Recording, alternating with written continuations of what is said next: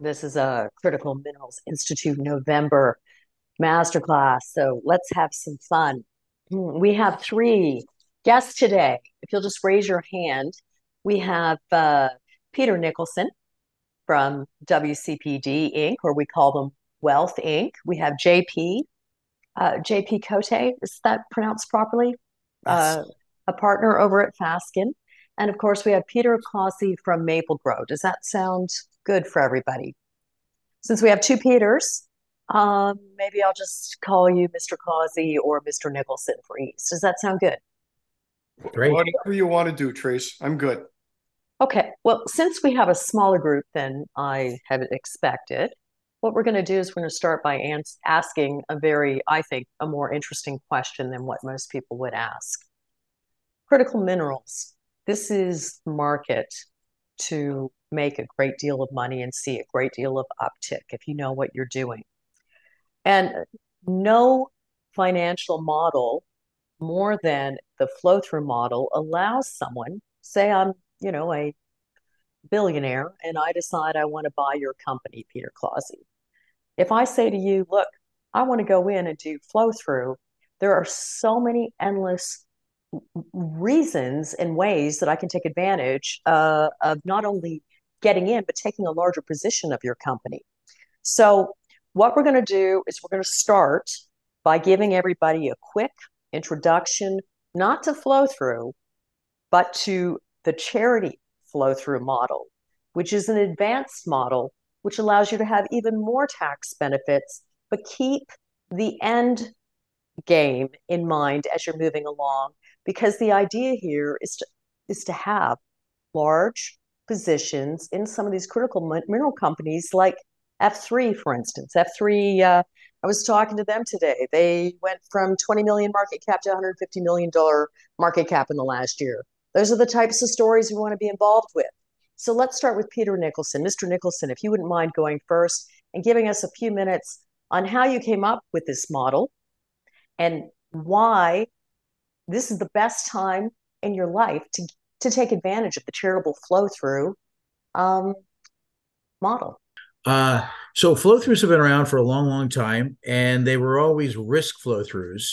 So I think flow-throughs have been around a long, long time. Dating back to the 50s, they really got popular in the 70s and 80s with the commodity boom, and Dundee and Ned Goodman were very much involved in limited partnerships. And but there were risk, and there were grand slam home runs or strikeouts. There was no, there doesn't seem to be a lot of in between, and that's why the government supports it, of course, because they are very incredibly risky. So the government will shoulder some of that risk by giving you 100% tax deduction on the investments you put in. What changed for us was Stephen Harper in 2006 finished the job that Paul Martin started in 1997 in Canada. If you donated public shares, you would have to pay a half a capital gain with Prime Minister Martin and no capital gain with Prime Minister Harper.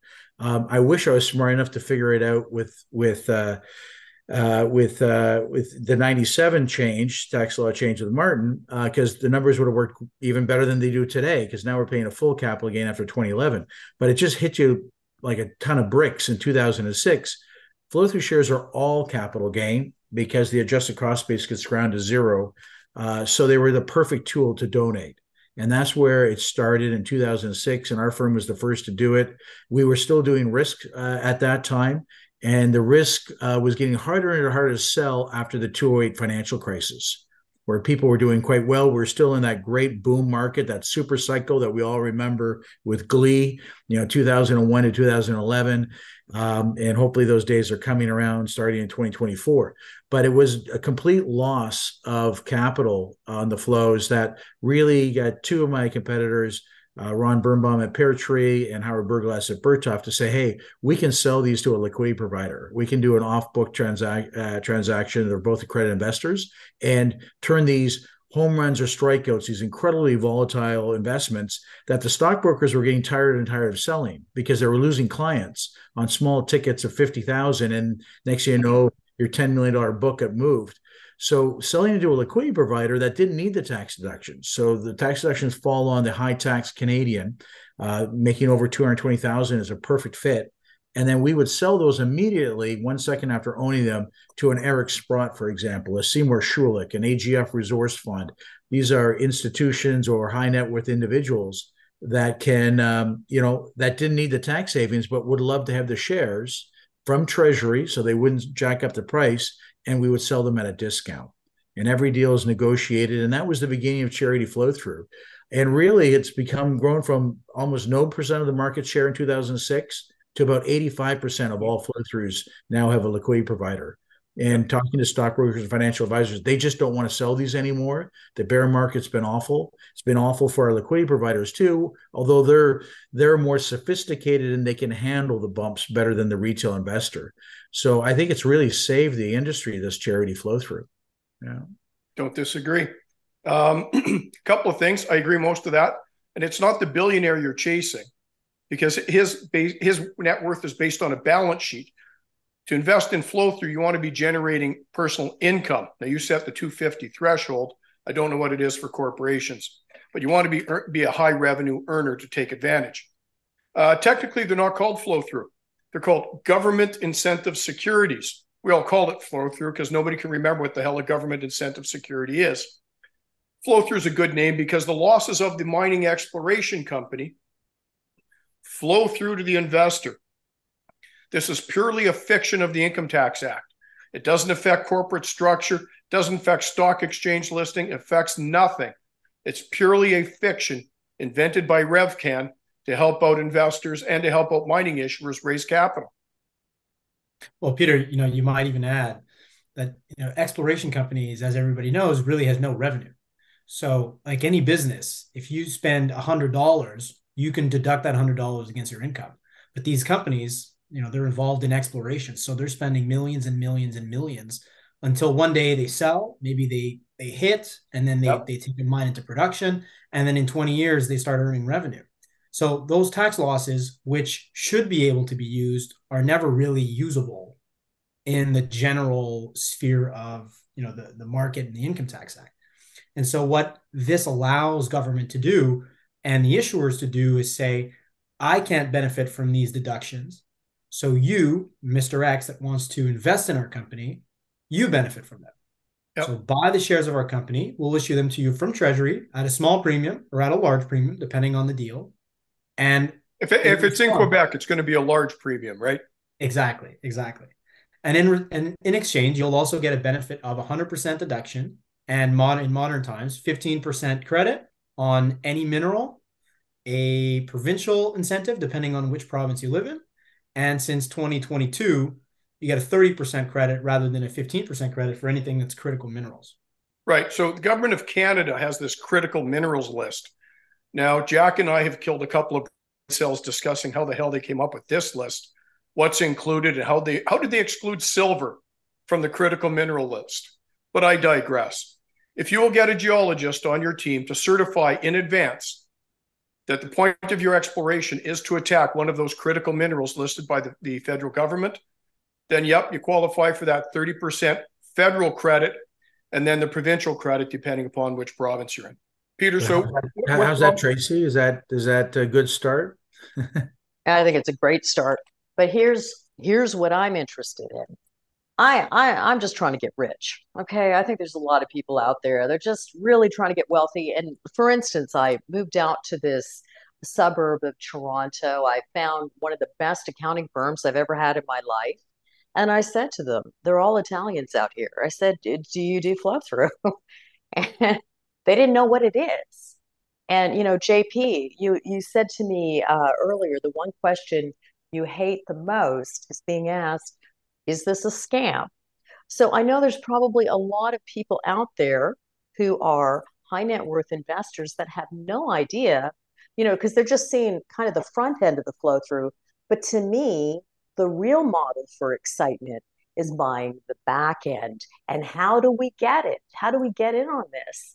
Mr. Nicholson, for instance, when we're not Eric Bloody Sprott. Right. Okay, he gets the best of what you got. I know you speed down and say, hello, hi, Eric. Here's another one that's going to shoot to the stars that you're going to make even more to buy more sculptures for your office. I mean, how do we get involved in these deals?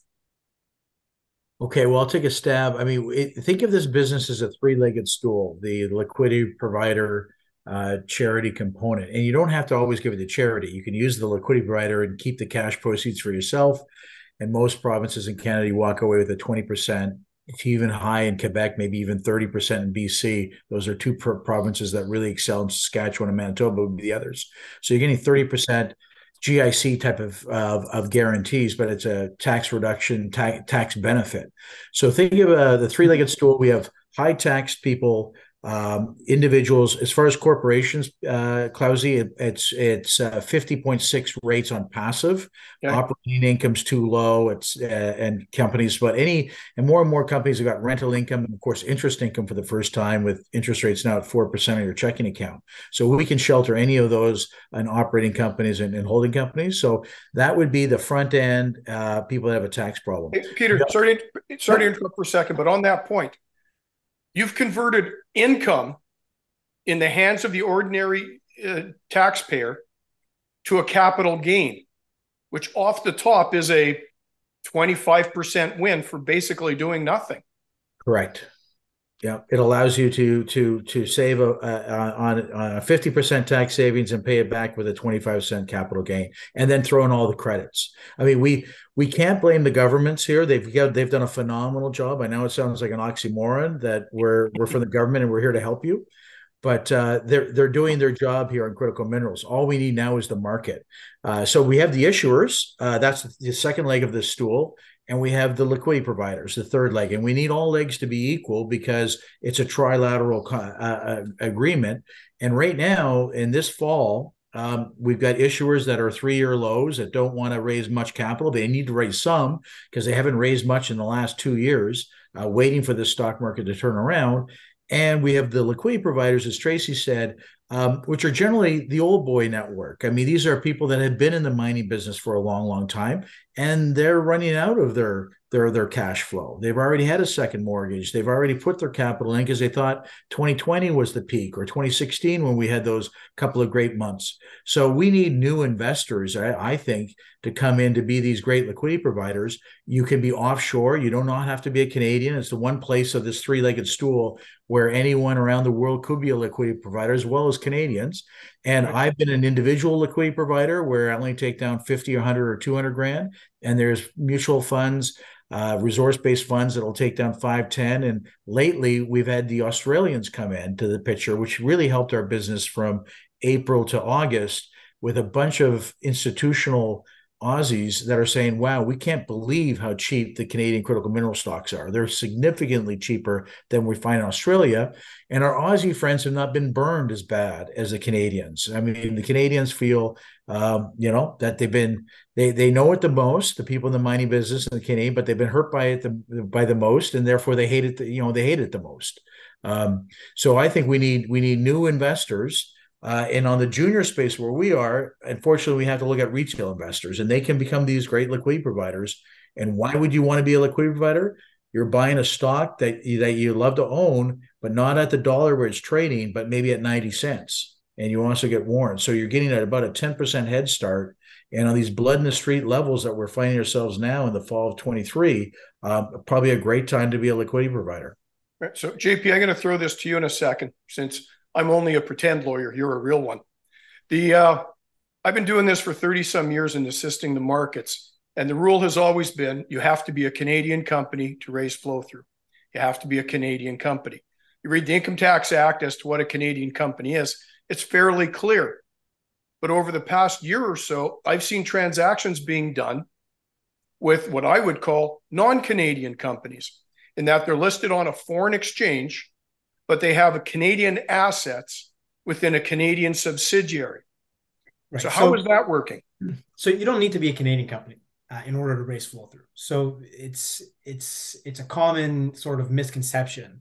You need to have a Canadian asset. So you need to qualify as what the Income Tax Act defines as a principal business corporation. And a principal business corporation means a corporation, and a corporation is defined loosely. So any corporation, doesn't matter where you're incorporated.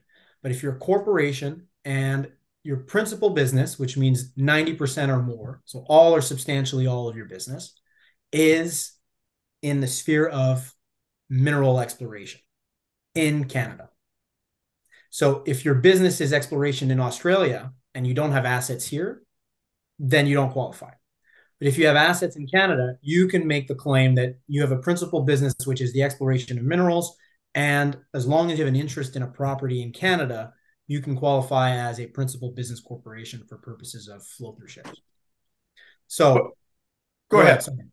Well, I was going to say the structures usually end up with a Canadian subsidiary, but it's not the Canadian subsidiary that's doing, the issuances, right? Because you're not gonna want to dilute your subsidiary that owns your assets. Right. You want the dilution to happen at the publicly traded level. Otherwise, otherwise it doesn't make any economic sense. So the only reason that these companies have subsidiaries is it's just easier from a logistical perspective to have your claims owned by a Canadian entity that has all of that risk associated with it, rather than having the parent company that's listed offshore. So riddle me this, Batman. I'm an Australian institution. I'm investing in Canadian flow through for $1 million. Doesn't that assume that I have Canadian income that I want to offset those deductions against? So exactly. So there's two types of investors into flow through shares: individuals and corporations that are residents in Canada that have ordinarily Canadian income, and you can have non-residents that have a Canadian source income. So if you have a portion of your business that's here, then, or if you have assets that are here that are deriving income, then you can use that. But what we're seeing is rather where Tracy was going in terms of non-residents buying on the back end of these transactions. Right. So yeah, that's something different. Yeah, exactly. So Australian and UK company coming in and buying Canadian assets and then raising flow through to fund exploration on it. They'll come in with their funds that they know that want to support their company and say, we want to take a position. We want to get in at a discount to market. We don't want our, $2 or $3 million investment in a $10 million market cap company to take the stock from, 5 cents to $3. So we're going to come in on the back end of this flow through deal. Peter and his team will find donors or investors that have income. They will buy the flow through shares and immediately resell them to the long position holder that wants to take a position and believes in the story of the company. So, Peter, how's that going this year? Usually, in my opinion, the best flow through deals are January to July, because those have time to be thought out. You plan an exploration program, you don't panic. From about August on, it's not completely panic, but there is some panic involved because the calendar year is running out. Here we are, the third week of November. What are you seeing? We're seeing long lists of front-end donors. So I'd say the best time to buy is when we have liquidity providers. Then you don't have when to there's take a deal. When there's a deal, we take it. Yeah, exactly. And then you wouldn't be in the situation of begging and pleading. And we have about 40 million on our waiting list right now on about 50 investors and growing. Sorry, I'm curious. I'm sorry to interrupt, Peter. I know you, so forgive me. No, what are they waiting? What are they waiting for? Peter, that's a good question, Mr. Clausi, because I'm sure everyone in this audience is going, what? 40 million waiting for what? Take the 40 mil. Yeah, what the 40 mil? Well, I mean, last year I finished the year at 75 million on the waiting list with over 100.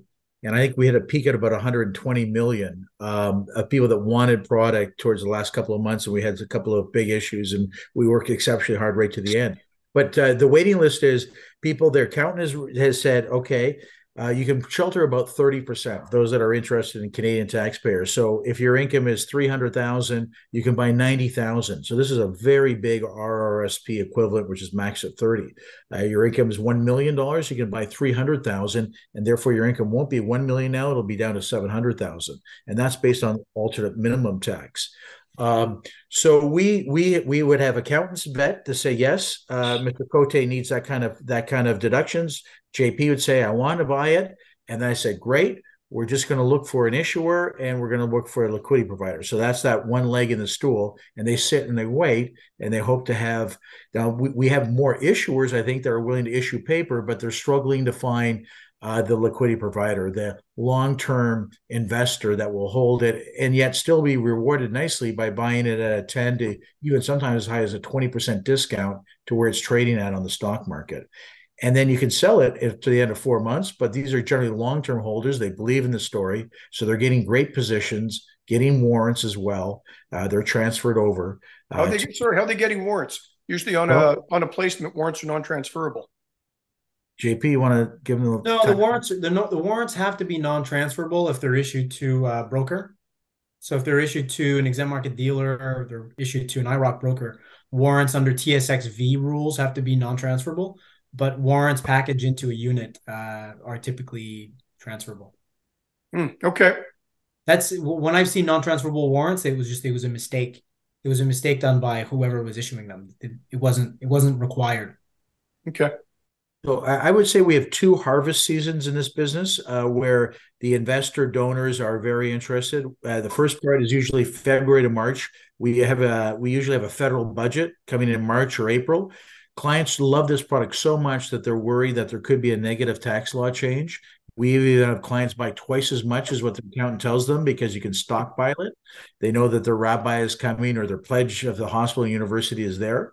And then you get into the soft spot. So in these harvest periods, like before budget, before year end, October, November, December, then the strength goes to the issuers to demand a higher premium and the liquidity providers to get a higher discount. So generally the returns for the investor are worse in the last several months of the year and maybe worse before a federal budget. The sweet spot for the high tax Canadian investor donor would be from April to August. And we were so sweet and we had so many Aussies. I turned down about 20 to 30 million where I just didn't have enough front end people. There was no one waiting on the waiting list. And I reminded them of last year being left out for many of them. And sure enough, it's repeating again. Now, if the markets continue to improve, gold goes up, maybe we'll have a banner December. But I've got 40 and probably could place 100 million of front end flow if I could find more liquidity and more issuers that are willing to do some. I know why they don't want to do the 10 million drill program that they wanted to, and they're always optimistic. Look, Peter, I've got some great news coming. The stock's gonna go up. Yes, right. And lately, for the last 2 years, the great news actually just means selling opportunity, and the stock goes down. Yeah. So this is the kind of market. I've been in this business for 36 years. This reminds me of the Bre-X. I mean, this is probably worse because Bre-X was a fraud, but it's the same kind of view that the people that are in the business just don't want to invest any more money. Thus, I keep on repeating that I think we need new people that made their fortunes in great real estate deals over the last 10 years, technology, and even marijuana and Bitcoin to pivot out of those great assets because they're not going to continue, in my opinion, and move over to a commodity base because we're in the golden age of electricity, minerals, and we're going to need to get to 2050. We're going to need all these critical minerals and maybe even a good time for gold. I know Sprott, Eric believes gold's going a lot higher. We've been hearing that story for a long time, but maybe this time he could be right. But I'm a lot more confident on critical minerals. And we're in the beginning of a 20-year period. And to sort of segue there into the discussion from before, one way and what we see a lot, from a law firm perspective is we have clients that are mineral exploration companies and, they need to raise capital. They're waiting for markets to turn so that they don't have so much dilution.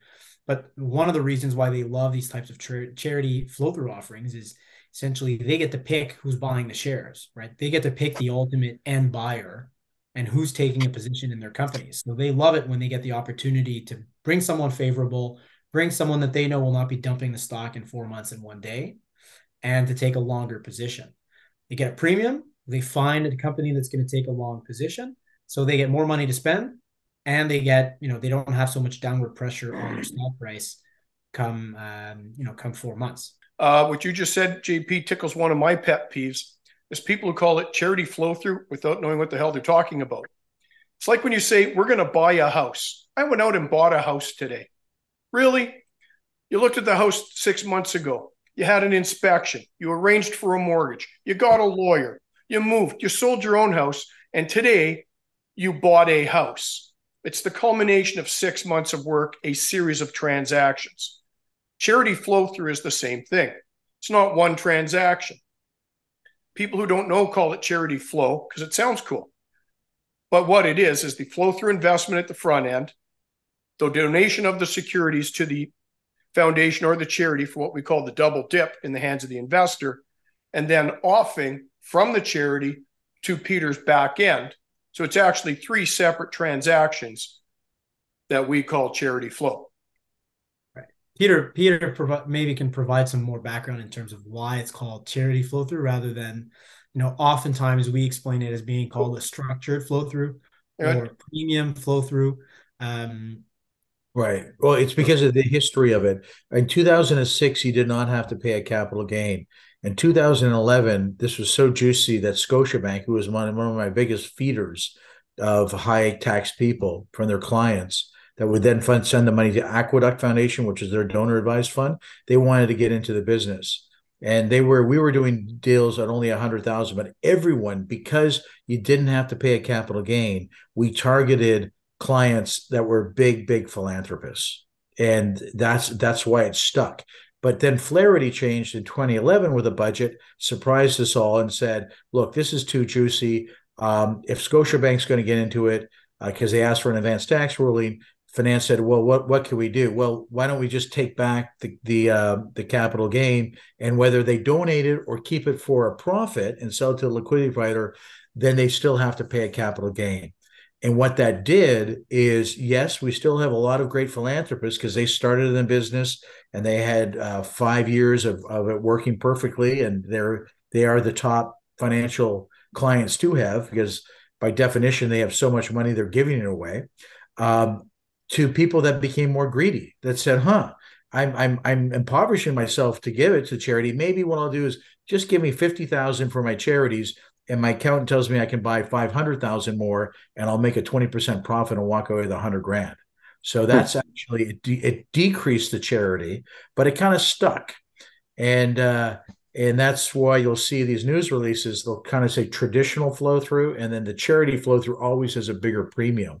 And the reason why is we tailor make the Chanel suit for Tracy to work it to perfectly to fit her. So if she's a Quebec taxpayer, she gets a Quebec drill program. She's a BC taxpayer, we get a BC taxpayer. So we don't waste any of these extra provincial credits, and therefore there's way more tax efficiency, and thus we can give more premiums for the mining companies that are on this call. We can give discounts. And of course, we can give good rates of return for the third leg of the stool, the individual clients.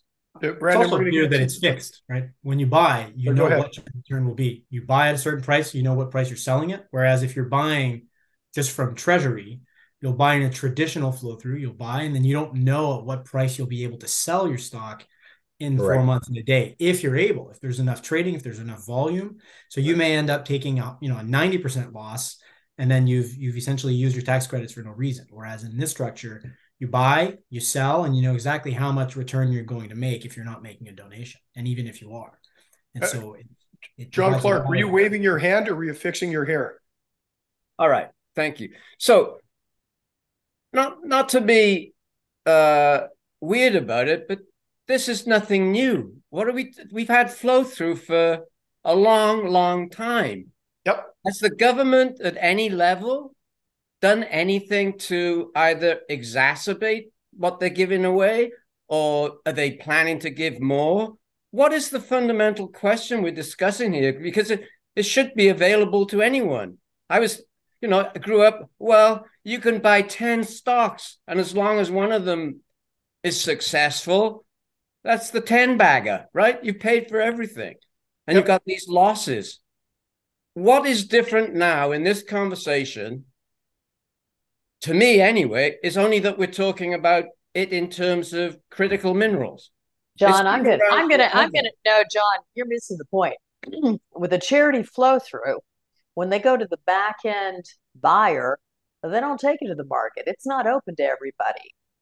You don't get that opportunity to buy it at a 25% discount to the rest of the market, like the rich guy that's done the charity flow through that gets the first opportunity. That's my understanding. That's one. And with all the new critical mineral tax benefits, if you start understanding how to do the two-step, like in Saskatchewan, which I'm sure Peter Nicholson is going to share with us in just a second, the advantages far exceed anything you've ever seen from flow through.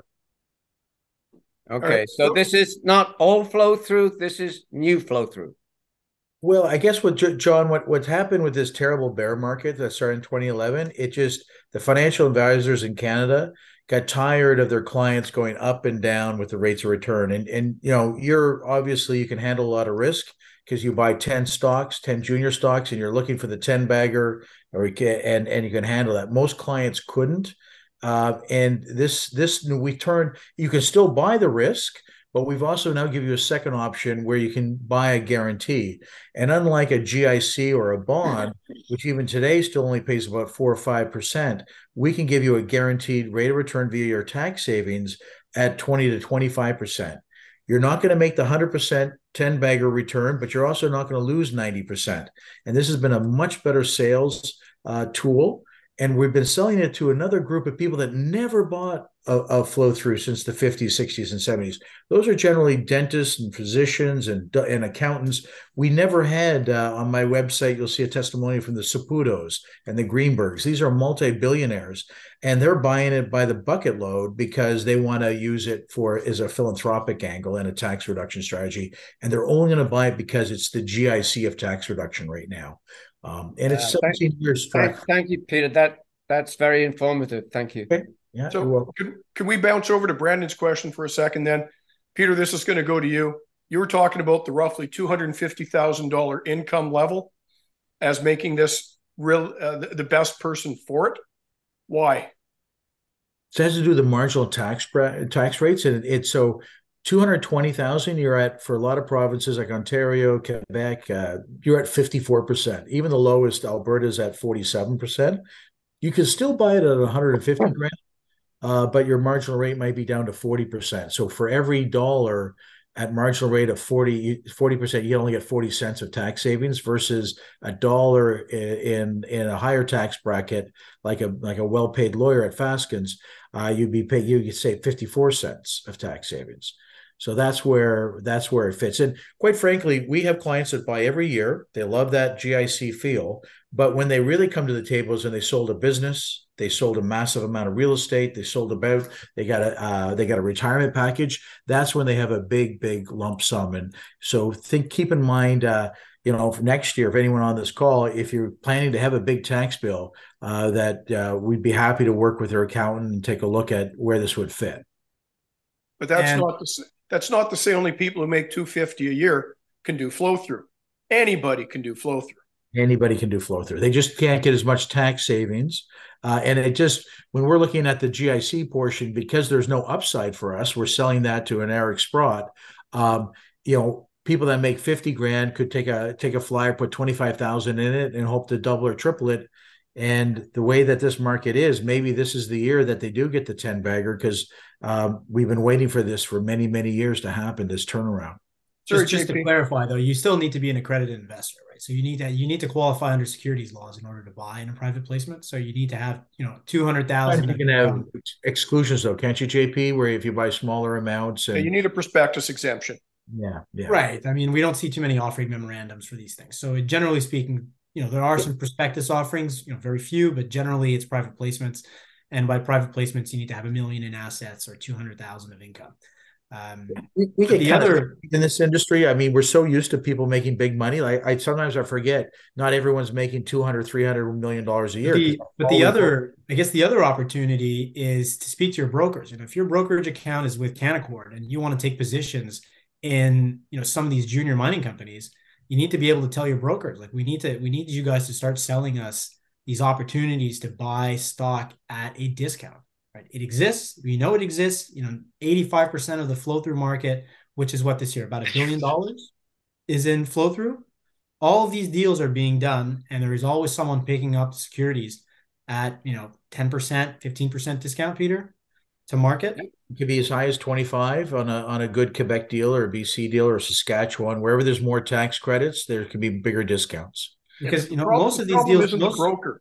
The problem is compliance at the brokerage levels, who have to be, think of the worst, most retentive accountant that person works in compliance at a brokerage firm. They have zero imagination. They can't read the Income Tax Act. and interpret it differently from what it actually says. And they prevent the brokers from going down this road. That That's is an one issue. interesting take, Peter. That is one issue. But you know, John, do you it's disagree? In good terms with your broker. it's one of the reasons why the Australians are still so active. It's that their retail market is not stuck on, you know, ETFs. They're still buying equities. They're still buying commodity-based equities. And it's what the buyers want. It's what the account holders ultimately want. So when you tell your brokers that the Canacords and the Echelons and the Haywoods, you know, we want to buy equities of these junior mining companies, these critical mineral mining companies, buy them, and we want to be able to benefit from them. And we see a lot of the more massive deals, you know, the 20, 30, 40, $50 million offerings, they're done on a brokered basis. They're done on a bought deal basis. So you have one of the large investment banks that's taking a position on behalf of their clients, knowing that they have an interest. You show to your banker, to your broker, I want to be buying these equities, get us opportunities, they will listen, right? It's $1 billion market. They get paid a fee when they close these offerings. This is how they make money. And, you know, they will do it. That's for someone that wants to take positions, but doesn't necessarily have, you know, a doctor's worth of income, right? You're still okay. So let's pretend that Kool-Aid exists, JP. Okay, I've called Canaccord, you know, and I'm not worth $3 billion, so I would like to be put at the front of their food chain. How do I sound like a savvy investor? How do I take Mr. Nicholson's, you know, three-legged stool and say, here is the type of company I want? Should I be saying, I want you to give me a company in Quebec? I want nickel, for instance, or I want Saskatchewan and I want lithium. How do I know what I should ask to put some pressure on them so they're not giving me the thing that they can't get rid of?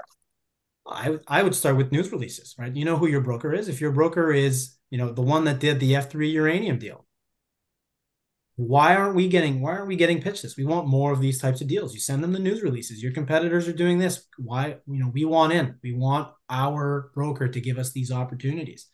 And, you know, they gauge their interest in these companies based on the interest that they're being told that they have. I want to buy equities in the lithium space. Get me equities in the lithium space. When they have enough interest, they contact companies. They then contact Peter Nicholson's group, and these deals happen, right? That's how they figure out whether or not there's a market.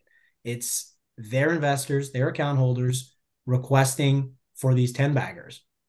You know, I noticed that there was an entity with Canaccord that started to promote what they were calling battery metals, not critical minerals, but battery metals. And they had a whole section on it. I don't know who the analyst was personally. I know his name. I shan't mention it, but I didn't know him personally. I just wondered what sort of uphill battle they're having. I don't see them helping Canadian critical mineral companies. I don't know if that's their point. Sorry, go ahead. I don't know if that's their point. They're at a brokerage firm. We all know how brokers are. I know some great brokers out there who work their backsides off for their clients with great ethics. Not every broker fits in that category. And some brokers think that the word broker is Latin for I'm going to take my client's money. There are other great brokers, but like real estate, not all of them can be in the top half. So I'm going to stop you right there. Peter, Mr. Clausi, JP was giving some really good tips on how to do this by, you know, select news releases that you like and say, I think this company has a chance of being a 10 bagger. I would like to own a piece of it, and I'd like to buy the stock at a 25% discount to the market. Can you call Peter Nicholson, please, and do a charity flow through and tell them I'm interested in the back end? Give me some other tips. Okay, I'm sure what you're hearing here, Mr. Nicholson, is the fact that there is no information, there is no YouTube videos on how to do this yet. Right. And everyone likes to watch videos and not read anymore. So glad we're doing investor intel on the, you know, in the video. Yeah, look, and there are a select few of brokers. I mean, he reeled off the Echelons, the Canacords, the Haywoods, and that's because the bank, Clausi's right, the banks, just don't really allow them to sell flow through, individual flow throughs or anything that's a small market cap. It just doesn't pass the bank's stockbrokers ethics, I guess, or the compliance. Look, if anyone on the call is having a hard time, they can just reach out to me, Google my name, and we can put them in touch with the brokers that are doing this on a regular basis. We can also open up accounts and probably help them in some way, shape, or form. But look, it's a great way. I can also share with an NDA signed. I've got audited statements of all 600. So we're Canada's leader. I've closed 625 liquidity provider deals dating back to 2007 to just most recently. And the average return, the way we calculate it is we average a 30% discount. Now that includes the premium. That's a discount to where the flow through is. So let's call it about a 15% premium goes to the mining company and a 15% discount goes to the liquidity provider on average on these 600 transactions. And at the end of 4 months, guess what? They're up 31%, or the 30% discounts basically haven't moved. So you bought every single deal we've had, you still kept your 15% and you're ahead. So it's really has been a great way to make money, but you do have to diversify. You want to buy the 10 that John Clark is talking about, or 20 or 30. That's what Eric Sprott buys from us. He doesn't buy 1, 2, or 3. He's got a shotgun approach with lithium and nickel and all the other good stuff, copper and gold. As far as, John, to get back to your question about battery metals and critical minerals, the way I look at it is critical minerals covers everything. It is the catch-all phrase. And then these battery metals are a subsection of the critical minerals. And these are the metals that go into the batteries. As a positive, I can say prior to the word critical minerals, I mean, it was kind of coined. It's on every financial London Times, Wall Street Journal, Globe and Mail.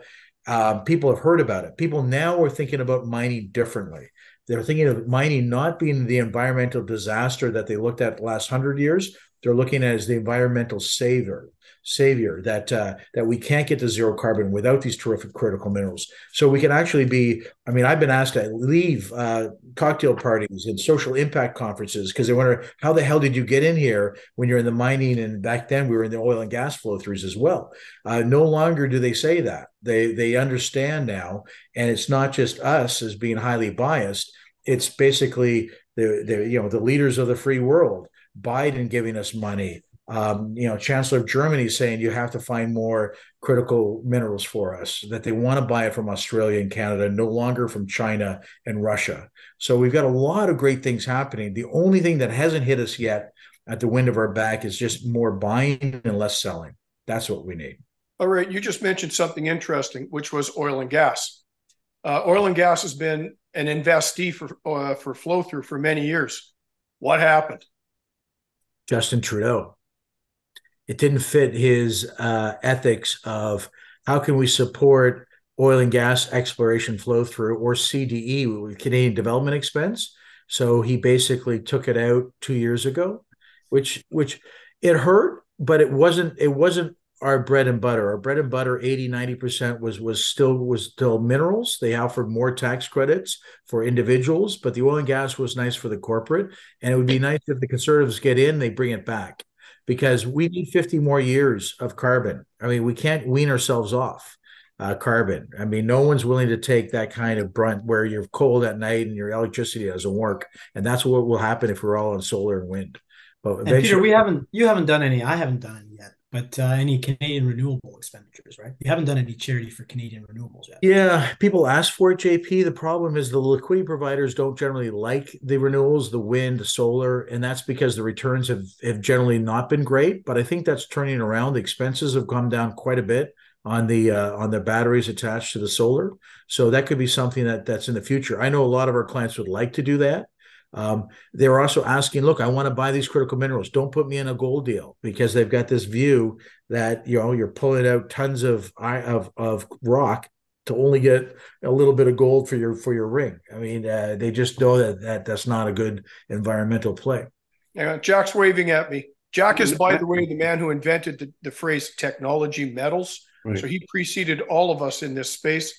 Jack, you got one finger up, so you got one idea. No, I have one question. On the 6th of December in New York, the Canadian Trade Commissioner is sponsoring a conference with institutional investors and Canadian companies in the battery metal space. And I've been invited to speak there on processing.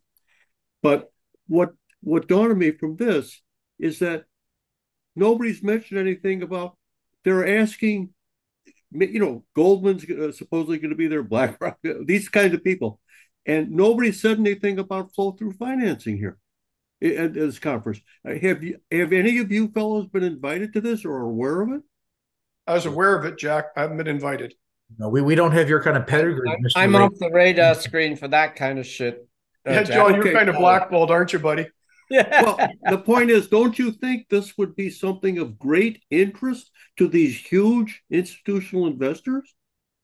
I yes, and I think if I can't make it, Jack, I'm going to send a couple of my lieutenants down because absolutely, and we've been left out. Sometimes they're thinking too big. Like I met with the Minister Champagne. I'm here in Ottawa for a reason. If you're in the tax policy business, Ottawa, the capital where government resides, is a good place to be. In Champagne, I was telling him, look, we need more help in the liquidity providers, and he really and this AMT, alternate minimum tax, is going to hurt us. And one arm, the government says, go find more critical minerals for us. Here's 30% more federal credits. So they're doing everything right there. But this alternate minimum tax, think of that as how much maximum the governments will allow you to buy. And of course, the most AMT is on interest deductibility, borrowing money to invest in businesses or and stocks and so on. They're gonna bring that down because, again, Trudeau says this is how the rich get richer. We're gonna hold that back. But they weren't even aware, and I've got a meeting with Wilkinson next week. They were not aware that the AMT was also going to hurt the critical mineral. So there's a lot of this where, we should be invited to go to New York. It's a great opportunity, but a lot of times they think about, like Champagne does, well, I want to do the metal processing. They're so far upstream. We're down. We're at the beginning of the train. They're back to the caboose. But I want to add something here because Jack has been doing a whole series on North American collaboration and Canadian government. And Jack, if you can help the Americans understand that there's room for collaboration with these tax credits. Well, I'll tell you, I've pretty much given up on Americans. The national IQ is below zero. Europeans are quite interested in this. That's why today's announcement by Northvolt was quite interesting to me, because the principal investor there is Volkswagen. And then the article said that Goldman Sachs, BlackRock, and an Ontario investment, a crown concern, and one in Quebec are putting money into a battery factory being built in Quebec. Okay. And I'm looking at this and I'm thinking, this is really fascinating, because in America, we never hear this. We say the state of Michigan offered $1 billion in tax relief to some company that then decided to go to Indiana. That was the news here. Okay. So I think that Canada is much savvier on this kind of thing than the United States is. I'm not worried about the United States. It'll take care of itself. But I think Canada's on the right path right now. And I think you fellows have to be at this meeting in New York, because these are going to be Americans and Europeans who may not know about what you're talking about. And of course, and we're only talking about Canadian assets. Okay. So what the hell? The fellow's name that contacted me is David Bryce, Bryce, and he's the trade commissioner in New York at the Canadian Mission. Okay. I saw the agenda, nothing about anything like this. Okay, that's just a comment. No, a very valuable one, Jack, and my team will get on that, and I think we'll book our flights and go down there for the day. you'll find that the hotels nearby this conference are now the same per day they used to be by the week. So that's called Bidenomics. That's just like hotels during PDAC this year. Yeah. So what's the future? So then, what's the future of flow through, Peter? I know PDAC lobbies hard. They call it the METC. It lasts for 3 years. PDAC lobbies hard. It's renewed for another 3 years. Are we going to see it renewed for another 3 years? I believe so. Yeah, it's a small amount of money, a little over 100 million. I like how you say that. Well, in the big scheme of things, when you collect 300 billion of tax revenue, 100 millions are fucking rounding there. But no, and the politicians love flow through because it creates jobs in the north. It's the biggest employer of indigenous. It works, to get our indigenous friends to work. We call it the fishing pole rather than giving them the fish, which isn't helping them get off their drugs and alcohol and other addiction issues. The people in finance don't particularly like anything to do with tax credits, tax deductions. They want more of a flat tax, but the politicians love these gimmies, giveaways. And so, no, I think we're good. I feel very confident because of the critical minerals, Peter. If there wasn't critical minerals and we don't have we have to find so many more, I would worry, and I always used to worry, but now I think we've got the politicians completely on all sides, even the NDP, which is a bit of a surprise. So I think the future looks good. What we need to help is to have some great banner years. Is we need people to make money, and these blood in the streets just don't make sense to me. And I keep on saying we need to educate the retail investor to start with, whether that's with investor news like Tracy's doing, whatever way we can to let them know this is the next great pivot. Sell your technology, sell your real estate, and move into something that's just been beaten down to a pulp. Perhaps, Peter, your job is to start educating the exempt market dealers that were selling traditional flow through and getting a bunch of losers, and now pivoting their clients into buying on the back end and coming to you with, I got 500,000 that wants to buy, give me a good deal. I would say EMDs are exceptionally well placed for that, because many EMDs are just family offices that have the EMD at the front end, whether it's a traditional family office or friends and family. So there are pools of capital there that are easy to educate, easy to access, and they're not risk averse. Okay, but there's one more question I have for JP. What do we do, JP, when we have, I went online, I did some research today, and there was some bill is coming up that we should all be concerned about that's going to affect our critical minerals, flow through tax credits. Where do we go for this information, JP? I guess it's continuum of what we're talking about, education. We're going to need the law firms as well to provide comprehensive information that we can find and understand, so that we don't plan our entire budget for next year, or we plan a big investment and then we find out we can't do it. Right. So what typically happens is right after budgets or right after these announcements, most of the national firms and the accounting firms come out with, sort of a primer on what's been announced. And these things sort of go unnoticed. Will be mentioned that, there's a change to AMT, but generally speaking, the law firms and the accounting firms don't, they brush the surface on this, and they don't necessarily go into the finer details. They do later on, in some instances later on in the year. I've seen a lot of articles on the AMT, and obviously it's helpful when the market and when the citizenry or the citizenship starts to not complain but make their voices heard to the government. But ultimately these types of changes, these legislative changes, require fine tuning to the same extent that how they've determined how a critical mineral is qualified under the statute is eventually going to need to be changed. Yes. It's the same thing with, how the AMT rules applies to flow through. If you, on the one hand, take a 15% credit and make it 30%, and then say, well, we're also going to limit how much you can buy, then you've said, we're giving you an incentive, but we don't really want you to use it. Right? Yeah. That's essentially what they did in the span of 12 months, one budget after the other. They've come in and, giving yourself, here's a nice little sweetener. And then, well, have some salt. So they sort of, I don't think the left was speaking to the right, and I expect that eventually they'll clarify. But I think it's the same way with how they've decided that you have to, in anticipation, ask a geologist or an engineer to look at a project and say, yeah, there's 51% chance here that we're going to strike critical minerals rather than anything else. How can a geologist say this in all cases? And how can an issuer take that position reasonably? An issuer should be able to say, we intend, and after the expenses are done, we could have a geologist come in and certify, yes, they were, or some of them were, or some of them weren't, rather than saying it in advance. I don't understand how they came to that conclusion. That's like the problems with 43101, a knee-jerk disaster of a document that they are currently refining. There are problems with it, but at least there's something there. Yeah, I agree. I mean, it's good for an issuer to tell you that I'm going to, certify that these expenditures will qualify for, an exploration on critical mineral deposits.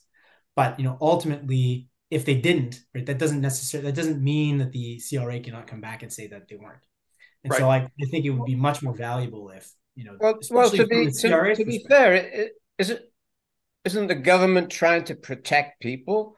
But they're doing the opposite. They do the 43101s, it's registered engineers, all of this stuff. How many Indonesian gold mines do you want?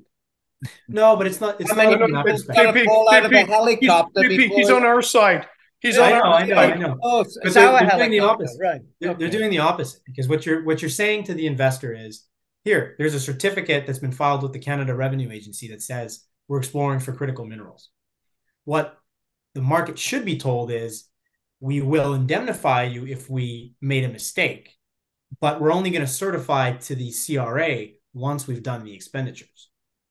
Right? That's how it should be. Because here you're giving a false sense of security to an investor that, yes, this is just lithium, when in reality, it could be, it could not be, who knows, right? I've seen gold projects turn into lithium projects with the span of, one critical mineral credit.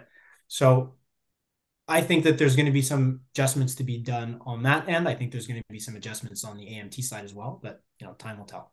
But you were just describing the difference between the geologist statement and the subscription agreement. Right. So the subscription agreement, just the way that the flow through works, and I don't know if we have a lot of time left, but realistically, what needs to happen is an issuer says, I will be doing this. They will covenant, I will do these expenses. These expenses will target critical minerals, and I will incur these expenses by December 31st of 2024. That's the structure. That's how it works. They do their expenses by the end of next year, and then they're effective for you. But that all happens behind the scenes. As an investor, you're not privy to that information. There's a slip that's filed to you, and all that's handled behind the scenes.